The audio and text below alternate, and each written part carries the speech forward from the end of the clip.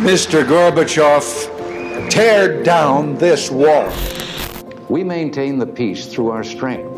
Weakness only invites aggression. Trust, but verify. Well, I've said it before, and I'll say it again. America's best days are yet to come. You and I have a rendezvous with destiny. This is Reaganism, a podcast dedicated to exploring where the Reagan movement lives today. I'm Roger Zakheim, your host, director of the Ronald Reagan Institute in Washington, D.C. On this week's episode, Roger is joined by Dr. Zach Cooper from the American Enterprise Institute and Dr. Hal Brands from the Johns Hopkins School of Advanced International Studies and the Center for Strategic and Budgetary Assessments. In addition to his position at AEI, Zach co-directs the Alliance for Securing Democracy and co-hosts the Net Assessment podcast. He previously served as the assistant to the Deputy National Security Advisor in the Bush White House. Hal has authored or co-authored 7 books, the most recent of which is The Lessons of Tragedy, Statecraft and World Order. Roger, Hal, and Zach discuss what drives the competition between the U.S. and China, America's position in the Middle East, and the 2022 Beijing Olympics. If you enjoyed the conversation, remember to subscribe to the podcast and leave us a 5-star review. Thanks for listening. Zach Cooper, Hal Brands, welcome to the show. Thanks. Great to be here. Thanks for having us. I know both of you actually from separate kind of walks or areas of work that I've been involved in. Hal, you and I had a great time working on the National Defense Strategy Commission. Zach, you and I have been involved in more recently Forum for American Leadership and other avenues of kind of right of center foreign policy making. What about the two of you? You're writing together, really interesting stuff. Are you guys first time kind of partners in writing, longtime friends, or recent friends and recent writing partners? Friends, that might be going a little far. I would just say an acquaintance, maybe. No, Hal and I, we overlapped at AEI for the first time, I think, but we sort of have similar backgrounds. I think we were the same year at Stanford in undergrad, and then went 2 slightly different paths, but both have spent time at the Center for Strategic and Budgetary Assessments and other places, and then sort of finally reconnected, I don't know how, maybe 3 or 4 years ago, and started writing a few things together.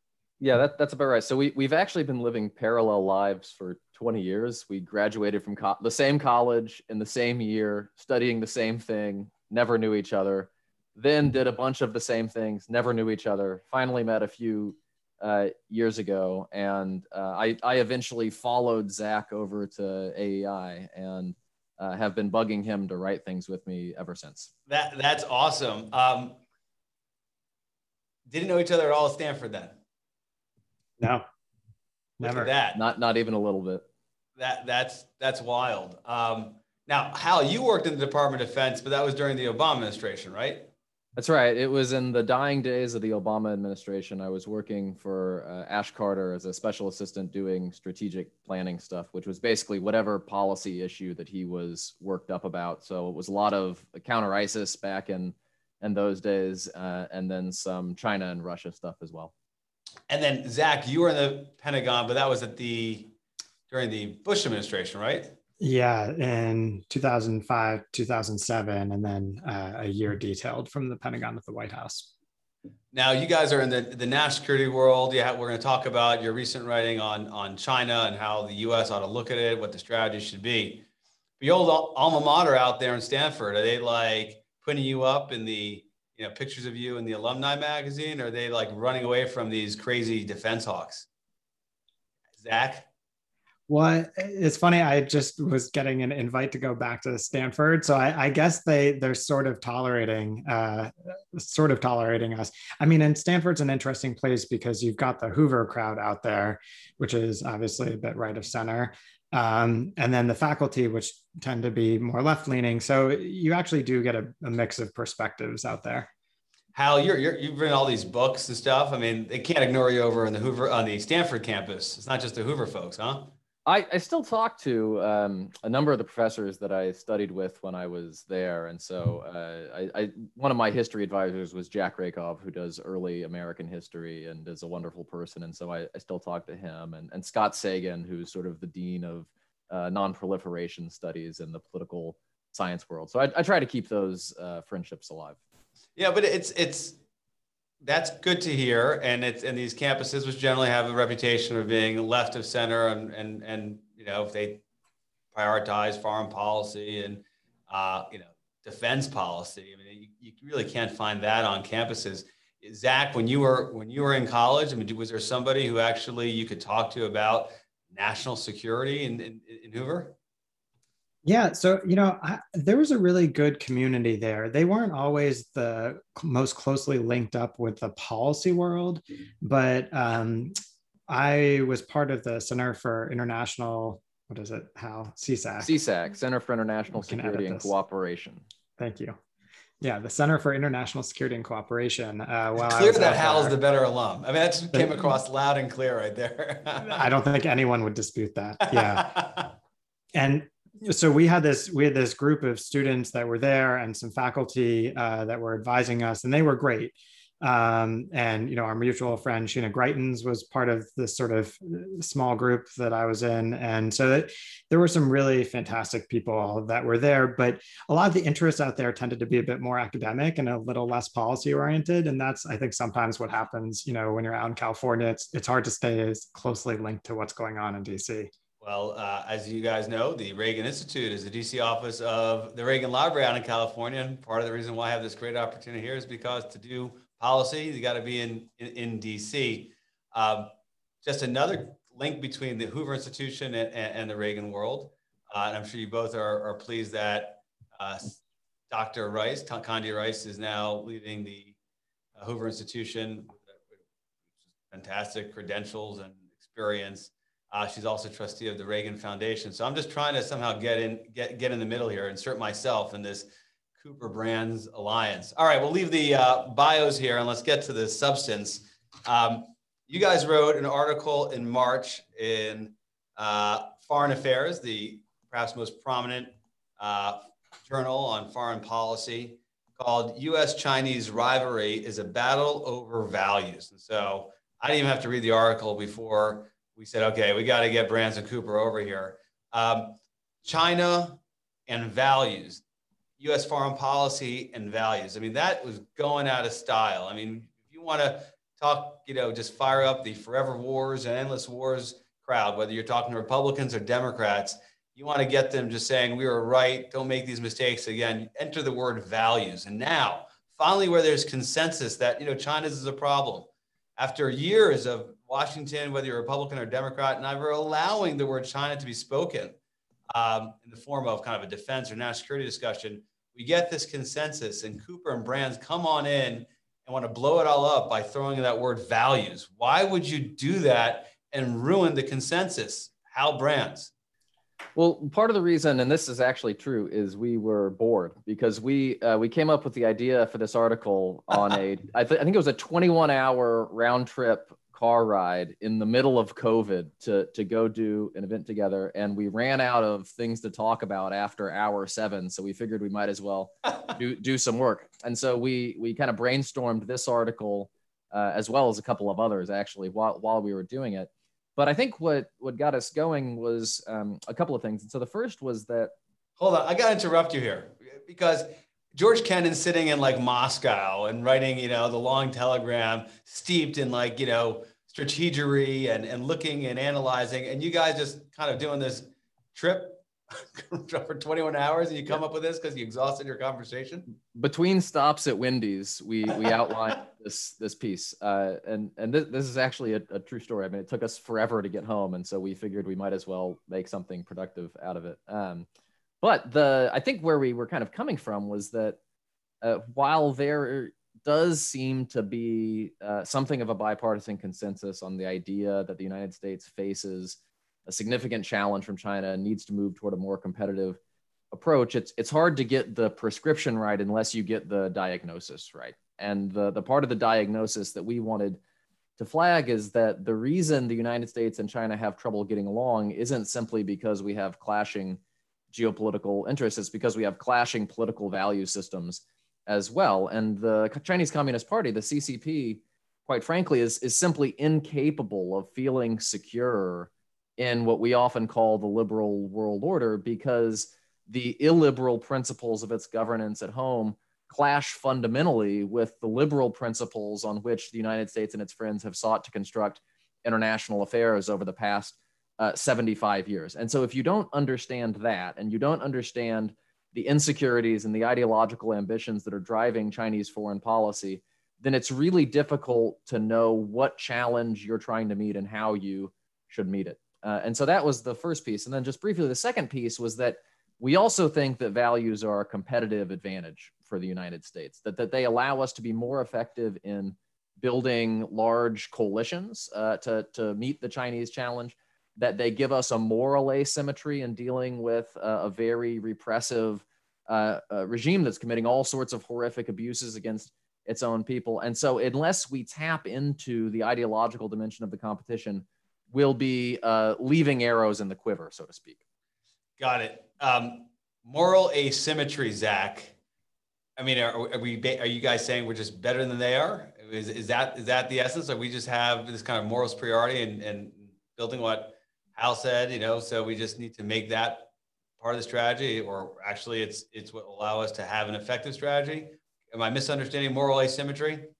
No, I think the bottom line is, sometimes the Chinese actually tell you exactly what's on their mind. And they've been telling us for years that they want us to stop using sort of the Cold War language, right? And stop talking about ideology. Why do they want to stop talking about that? Because the Communist Party doesn't have a particularly attractive ideology abroad, right? I mean, how many of us want to live under a one-party system that's highly repressive? And I don't think a lot of people want to sign up to that. Not just people, by the way, in democratic systems, but even people in autocratic systems may not want to sign up for something like that. And so I think we really put ourselves at a disadvantage if we go along with this Chinese line and say, yeah, let's not talk about ideological differences. Oh, that's sort of starting a new Cold War or something like that. Let's ignore those ideological differences and just focus on power.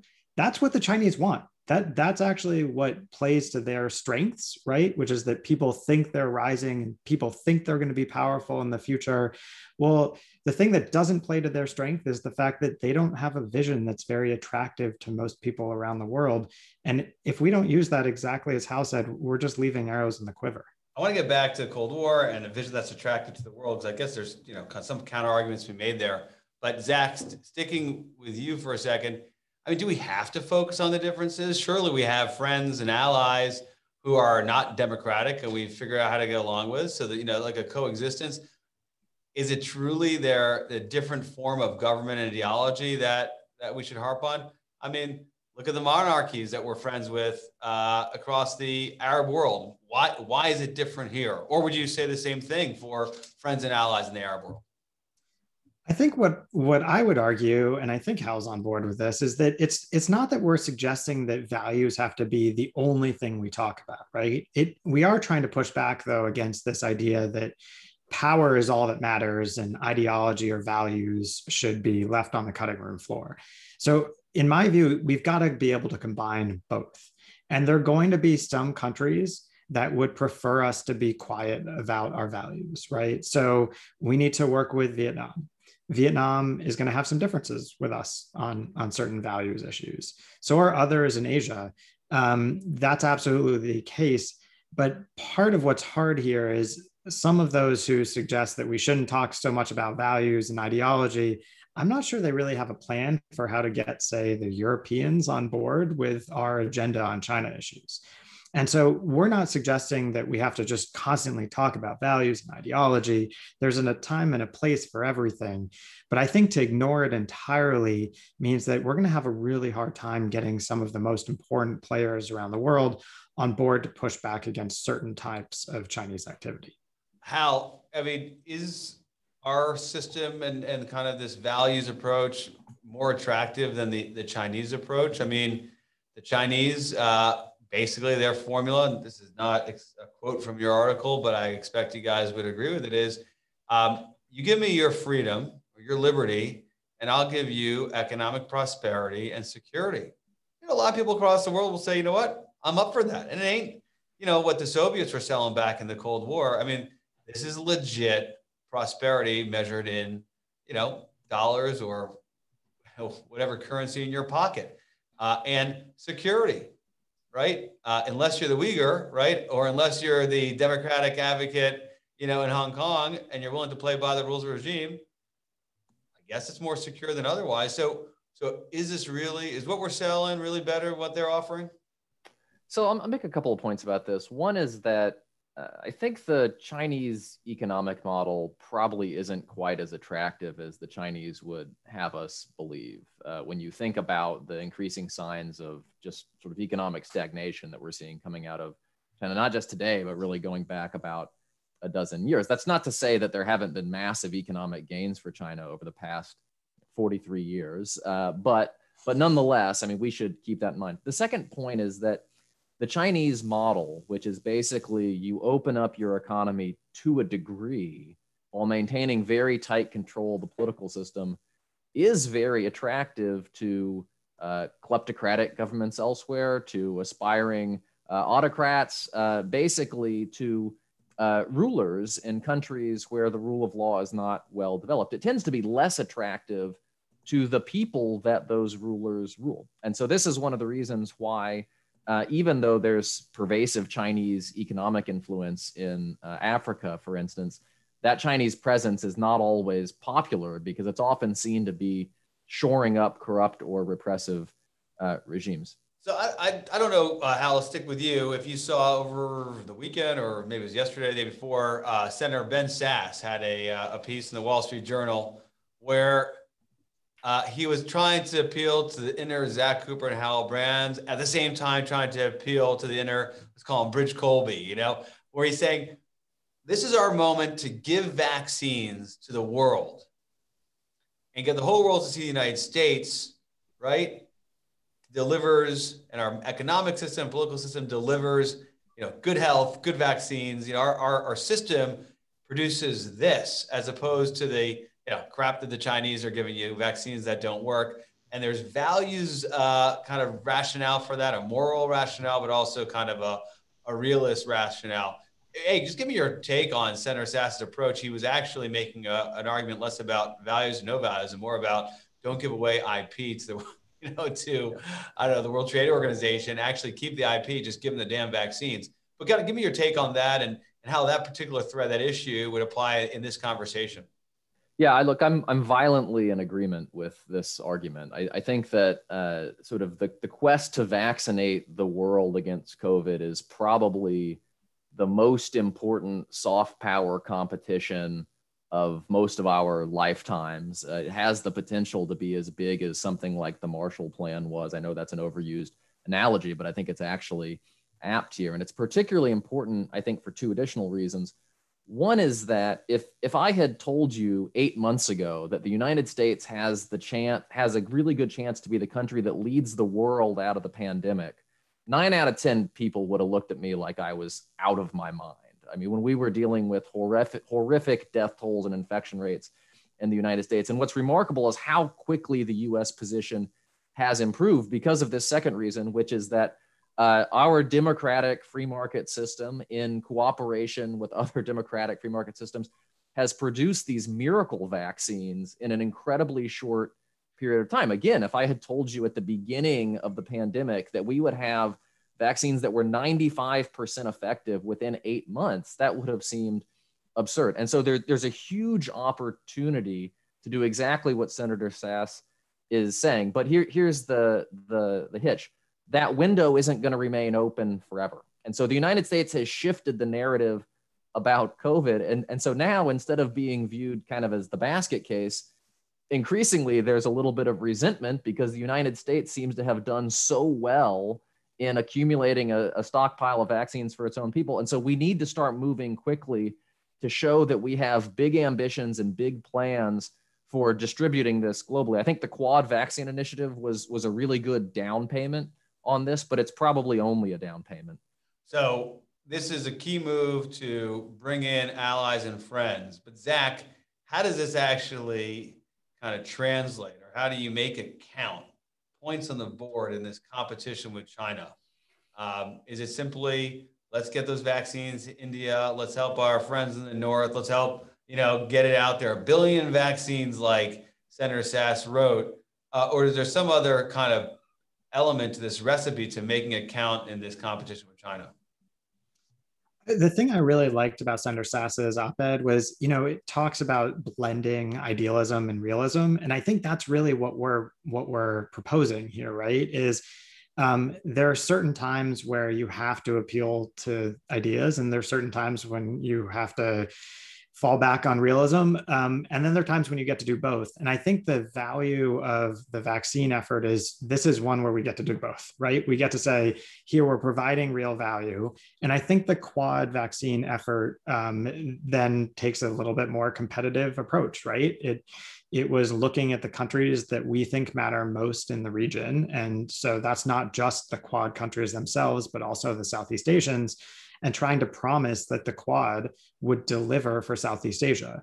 Translate Quad, by the way. Cal talked about Quad. That's right. Talked about Quad. We're talking about India. Go ahead. That's right. So the Quad is the United States, India, Japan, and Australia. And this grouping formed about 15 years ago initially, then sort of fell apart, and then it's come back over the last 5 years or so. And increasingly, those 4 countries are taking on more of a leadership role in Asia. But the challenge is that a lot of the countries we're actually struggling over, the ones that we want to align more closely with us, are in Southeast Asia. And the question has been, how do you work with India and Japan and Australia to convince the Southeast Asians to work more closely with us? And the Quad has put together this idea that actually we're going to help provide financing in India for vaccine production, and then export those vaccines to Southeast Asia. And obviously, there's some political challenges in India with doing this right now, given the crisis there. But if we can do that, it's the perfect idea because it helps us work with these very big and powerful countries to help some smaller countries that are struggling to get vaccine access. And I think that combines exactly what we need in this current approach. Is the enemy here really multilateralism and the values component and the realism component really ought to kind of just integrate as much as possible? But it's what we don't want to do is just hand this all off to multilateral, multinational institutions and kind of take our hands off the steering wheel. I think there's a little bit of a balancing act here. So on the one hand, one of the challenges that COVID has highlighted is that certain international institutions like the WHO have underperformed, in part because they've been excessively deferential to Chinese sensitivities. And so there are some warning signs there with respect to what you can expect truly global institutions. That was said so diplomatically, Hal. I mean, the translation is, a less diplomatic person would say WHO was kind of owned by the Chinese, dominated by Chinese interests, and as a result, the world lost out, and a credible multinational institution didn't deliver for everybody else. I think it's a little bit more complicated, not a lot more complicated, but a little more complicated in the sense that there were lots of folks within the WHO who I think knew what was going on or had a sense that the Chinese were not being forthcoming back in December and January during those critical early months. And the task that the WHO leadership had, I think, was kind of the same task that President Trump thought that he had, which was how do you best incentivize good Chinese cooperation on these issues? And I think both Washington and Geneva gambled wrongly that you would do so by not seeming to ostracize the Chinese or point out their failings. That I think was a miscalculation, but nonetheless, I understand how people got there. But the other part of the balancing act, by the way, is that there does have to be a multilateral dimension to this, because the last thing that the United States wants to do is play into the Chinese narrative that the US-China competition is just like a slugfest between great powers who are struggling over the spoils of the international system. That's not our argument, right? Our argument should be that there is an international system out there that benefits all sorts of countries beside the United States, The Chinese are laying into that system. They're weakening it in a variety of ways. And so we should be rounding up multilateral coalitions of countries to push back in areas where we think that Chinese behavior is damaging. Yeah, that's the sort of matchup. No, that's a great point. I mean, you emphasized in the article, you and Zach, that it's more than a quest, I think quoting here, to defend U.S. primacy. There's actually interests here that are shared, and that's a key route perhaps to bring in friends and allies, be it in Europe or in Asia. But there is this other argument that if you focus on values, you somehow will diminish the importance to focus on security and economic interests. And Bridge Colby and others have kind of made this point that, listen, we know how this goes historically. You get big countries, their interests are global, they're going to confront each other, and they're ultimately determined by security and the economy, not values. Zach, you obviously, disagree with that. What's the best argument against that? I think the best argument is that actually what we are trying to do on the security side is directly related to values. So in my view, and Hal and I have written about this, there are a bunch of different competitions that are ongoing. We've got security, economic, technological, we've got a governance competition. All of those are underwritten by values. Values aren't just human rights and democracy. Values are, what are the rules of the road on maritime law, right? What are the rules of the road on economic trade, on intellectual property theft? So those are values too. And when we think of values only as being about human rights issues, that actually undersells the global nature of the values that we've been building with our friends for years. And so I think if you start taking those values out of what we're trying to do on the security side, what you get is a very small number of countries that actually care to have the US be, dominant in the Asia Pacific region. You might get Japan, you might get Taiwan, you might get India, Vietnam, maybe the Philippines. And look, if you look at the last 4 years, those are the handful of countries where actually polling data was pretty good on the Trump administration. The other 200 countries, they don't really care that much about whether the US is the dominant military power in Asia. You got to find something else that appeals to them other than just this pure military balance. And I think that's where the values component has to come in. So they've got to go hand in hand. So can I pick up on this? Go ahead, Hal. Yeah, because I think this is important. And I think to give credit to Bridge and some of the arguments he's making, I think it would be dangerous if the United States turns the dial on ideological competition up to 13 while turning the dial on military competition down to 7, right? That's a recipe for disaster. But what is it when we are trying to say, get the Europeans on side, as Zach mentioned earlier, that really binds us to Europe in the US-China context? I mean, the Europeans don't really fear Chinese military power. Maybe the Brits and the French might have a role to play in a Taiwan scenario or a South China Sea scenario. But for most countries, it's on the other side of the world and it's a military afterthought. They don't perceive it in the same way we do. What really binds us to the Europeans is that we have compatible, which is not to say identical, outlooks on how the world should work that are rooted in common political values. And by the way, this goes back to the Cold War. We often think of the Cold War as sort of the apotheosis of realist American foreign policy balancing against the Soviet Union. Go back and read the North Atlantic Treaty. It's explicitly written into the North Atlantic Treaty that this was a union of values. It was a union on behalf of a particular conception of how societies and international society should work. That didn't mean that NATO couldn't work with or even include authoritarian states from time to time, but it meant that the hard core of the alliance was made up of countries that shared values as well as interests. So you mentioned the Cold War values, but it was, of course, de-emphasized at times during the Cold War and emphasized more. I mean, coming to you from the Reagan Institute, it was clearly something that President Reagan wanted to emphasize. And détente, for one reason or another, either they thought it was the most pragmatic thing to do given their assessment of Soviet power or U.S. power, or because it's just downright what they believed, took the approach of saying, we're going to just live and let live. There's a little bit of that going on in this discussion. I want to kind of tease it out. Doesn't this ultimately come down to end goals, which is another Brand Cooper collaboration, right? I guess we're in hour 20 of your road trip where you're like, okay, we saw the values thing. Now let's think about how we're going to end this whole competition. take us through how someone or people who think about the importance of values, it gives us a comparative advantage with our allies and friends. You've outlined that here. How does that inform the end state we should seek? Are we trying to get back to a Kissingerian, we're just going to live and let live and, come to agreement with the rules of the road across the globe? Or is it going to be a Reagan-esque, we win, they lose? Are you going to fight me on the Cold War analogy and come up with something else? Zach Cooper. So this is such a hard question, and it is the thing that I think the U.S. policy community on China has done the least well with over the last few years. So it is kind of shocking. We talk a lot about great power competition, but we actually don't know really what the purpose of that competition is, just as you were saying, right? And we often say that the old model has failed. And this was the model that Bob Zoellick described when he said that we hoped that China would become a responsible stakeholder. So we've all, or many of us have agreed that that doesn't seem like it's happening. So although many Bob people Zoellick was still stand by it. And recent pieces you wrote seem to say it was unrealistic to think otherwise. So maybe comment on that too. I see a smirk from Hal, so you might want to jump in there, but you first, Zach.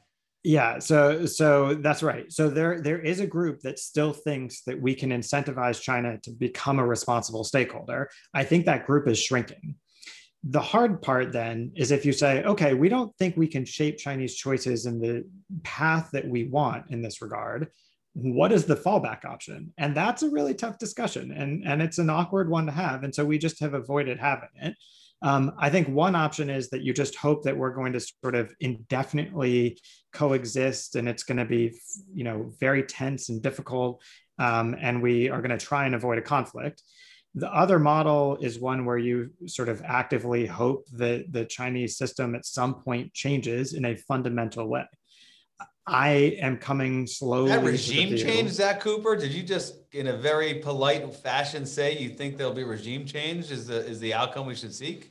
So I'm not suggesting regime change. I'm suggesting that we have to wait for potentially regime failure. And I think that's different, right? Because it's the difference between pushing for something to happen and waiting for it to happen. And so it's strategically different. But this is why it's hard to talk about, right? Because the second you bring this up, it does trigger regime change discussions. And that's very difficult, especially in the last 20 years, to talk about.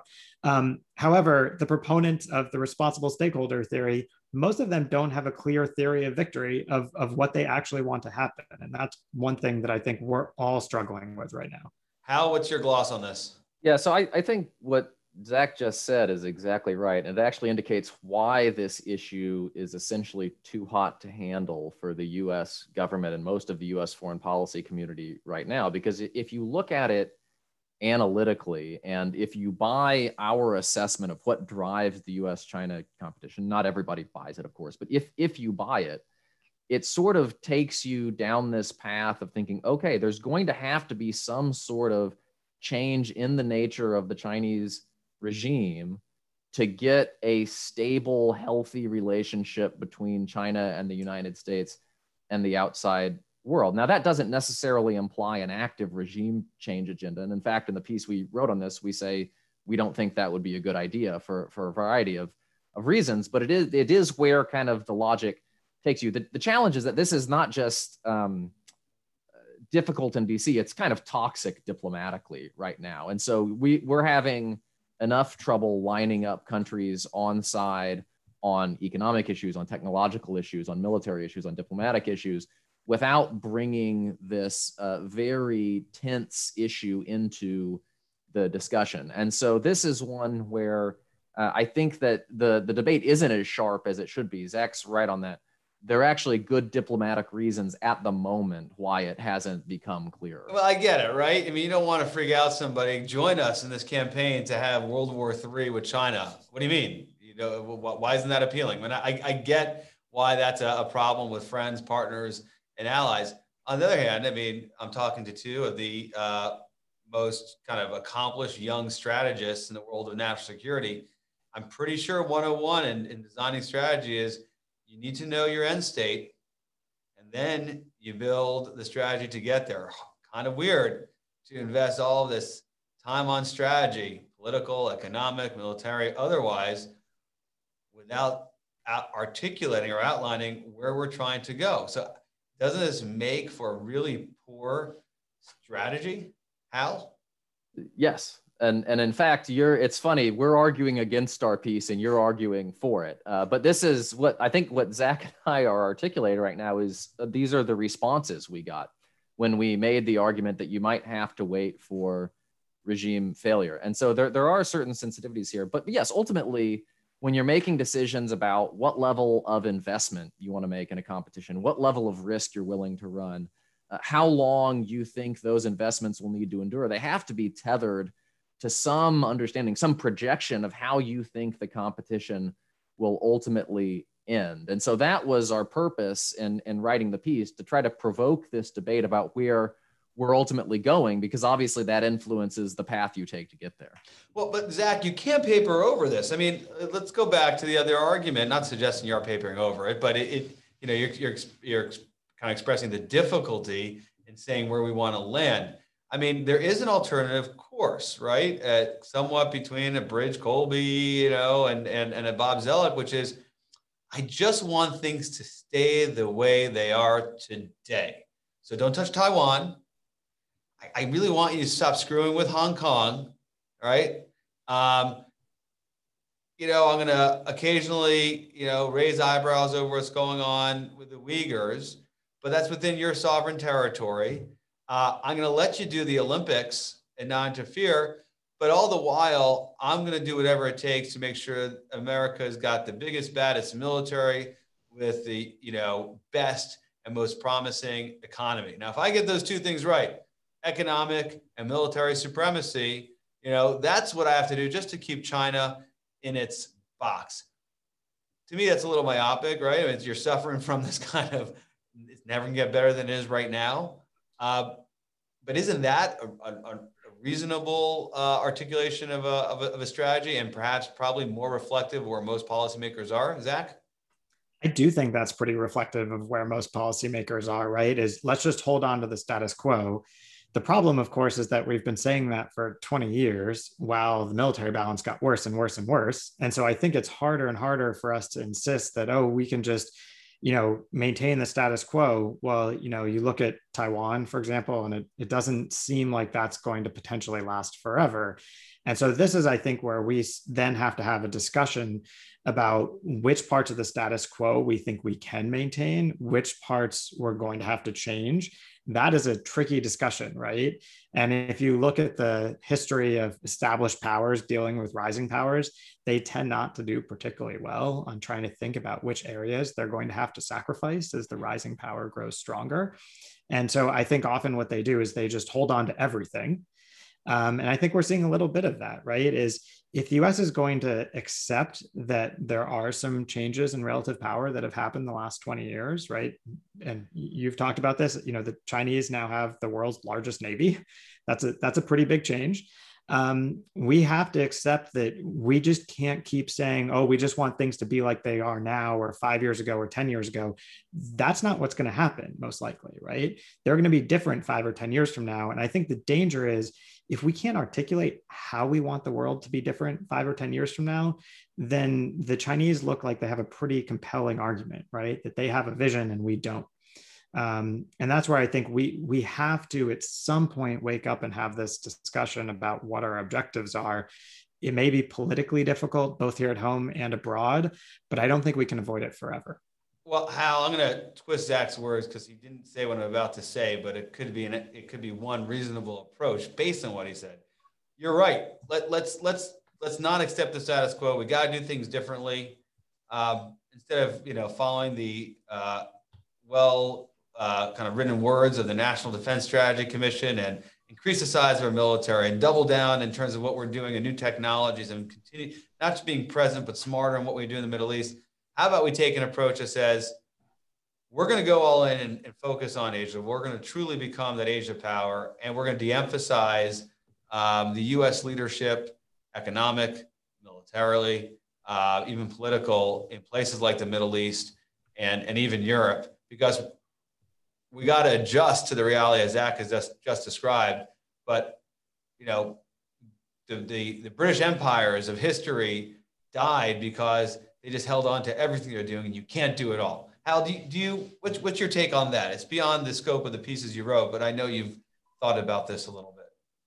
So I'm a bit of two minds on this. And so on the one hand, clearly there has to be greater relative focus in American statecraft on dealing with the challenge that China poses. And clearly when we're thinking about areas where China could try to change the status quo in ways that would be really, really damaging to American interests in the short term, you think about places like the Taiwan Strait, and solving that problem, or at least mitigating that military problem, is going to take a lot of resources. It's going to take a lot of focus. It's going to take a lot of ingenuity.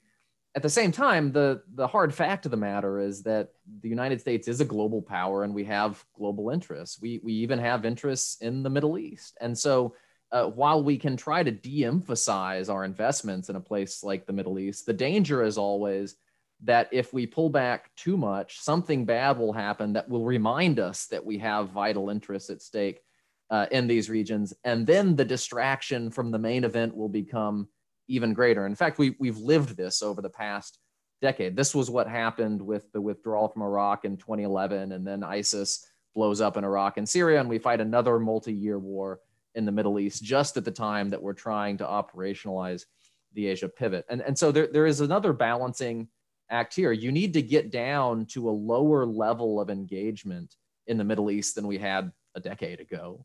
But you've got to be able to suppress the threats you're worried about and defend the interests that you value, or otherwise you're constantly going to be yo-yoed because bad things will happen and you'll get pulled back in. Yeah, great set of points. And of course, I mean, the reality is that we are dramatically kind of in a dramatically different place in the Middle East than we were a decade ago, measured in dollars committed or troops on the ground. Yet the mindset seems to be we're still there. And it's probably less to do with our forces on the ground than the spoilers just being active, whether it's Hamas in Gaza or IRGC, Iranian, speedboats harassing U.S. vessels in the Persian Gulf. But let's move away from that bit of commentary and focus. One thing, Zach, you said earlier in our conversation is values is more than human rights, which I get. There's kind of the economic, system that the U.S. and allies built. Instead of it promotes, a free market system. Those are values too. But human rights were pretty pivotal during the Cold War, and I'm mindful of the time we had Sharansky on this show, and he's talking about how focused President Reagan was, and Carter too, but President Reagan in a different, quite in his view, more substantial way, and how much of an impact it had on the Soviets and then specifically Gorbachev. Give me a feel for where the human rights component ought to be in this competition. And I referenced the Winter Olympics. I mean, to me, history doesn't repeat itself, but as you guys know better than anybody else, it rhymes. And we have a very important moment here where China's going to host the Winter Olympics. Our greatest companies are going to go ahead and pay a lot of money to sponsor. And it's going to be this awesome opportunity to advance the Chinese Communist Party propaganda machine. Why isn't there some dissident we're getting behind? Where does this kind of play out in the current competition? Zach, do all that in about 60 seconds. This is so important, right? And if you look at polling data globally and in the United States, you'll see that actually what I think has driven a lot of concern about Chinese behavior is the actions of the Communist Party on human rights and democracy issues. It's Hong Kong, it's Xinjiang, right? If you look at polling data in Europe, Xinjiang's being the Uyghur camps. Yes, exactly, right. Roughly 1 million people, higher than 1 million over the last couple of years that have been detained and worse. And so I think these human rights issues are incredibly important to building the coalitions that we need to push back against China, not just on human rights issues, but on other issues as well. So we can't just forget about these issues. And I'll say something which Hal may disagree with on the Olympics. Exciting. Good. Go for it. Let's go. I want some disagreement between you guys. So I think there are a set of options on the Olympics, right? The maximal option is you pull out entirely. I'm not sure that that's going to happen. I think what's more likely is that you have a diplomatic boycott. So you don't have US officials go. And then you put real pressure on companies to not advertise at the Olympics, and on the broadcasters, if they're going to broadcast propaganda from the Chinese Communist Party, to also broadcast a bit of reality about what's happening in China today. Now, I realize that for some people doesn't go far enough, but I think that would get the job done in terms of highlighting the challenges on the human rights and democracy issue without overly penalizing the athletes who only have a chance to go to the Olympics every 4 years, and are in some cases going to lose out on that opportunity. So if I were trying to put together a strategy for the administration about what to do on the Olympics, that's what my approach. What about a campaign to go elsewhere, Hal? That seems to be in the landscape that Zach just outlined.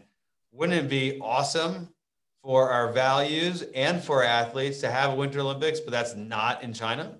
So this is the argument that our colleague Mike Mazza, who's been doing just fantastic work on this issue, has made, that we should have basically a freedom games. AEI talent has no limits. It's amazing. Right. Well, I don't think we'd be competing at the freedom games. We have no athletic talent, but I think the idea is appealing because it avoids the problem of penalizing athletes. I think it also provides a lever for dealing with the broader problem, which is that the Olympics have increasingly become a showcase for dictators over the past few decades.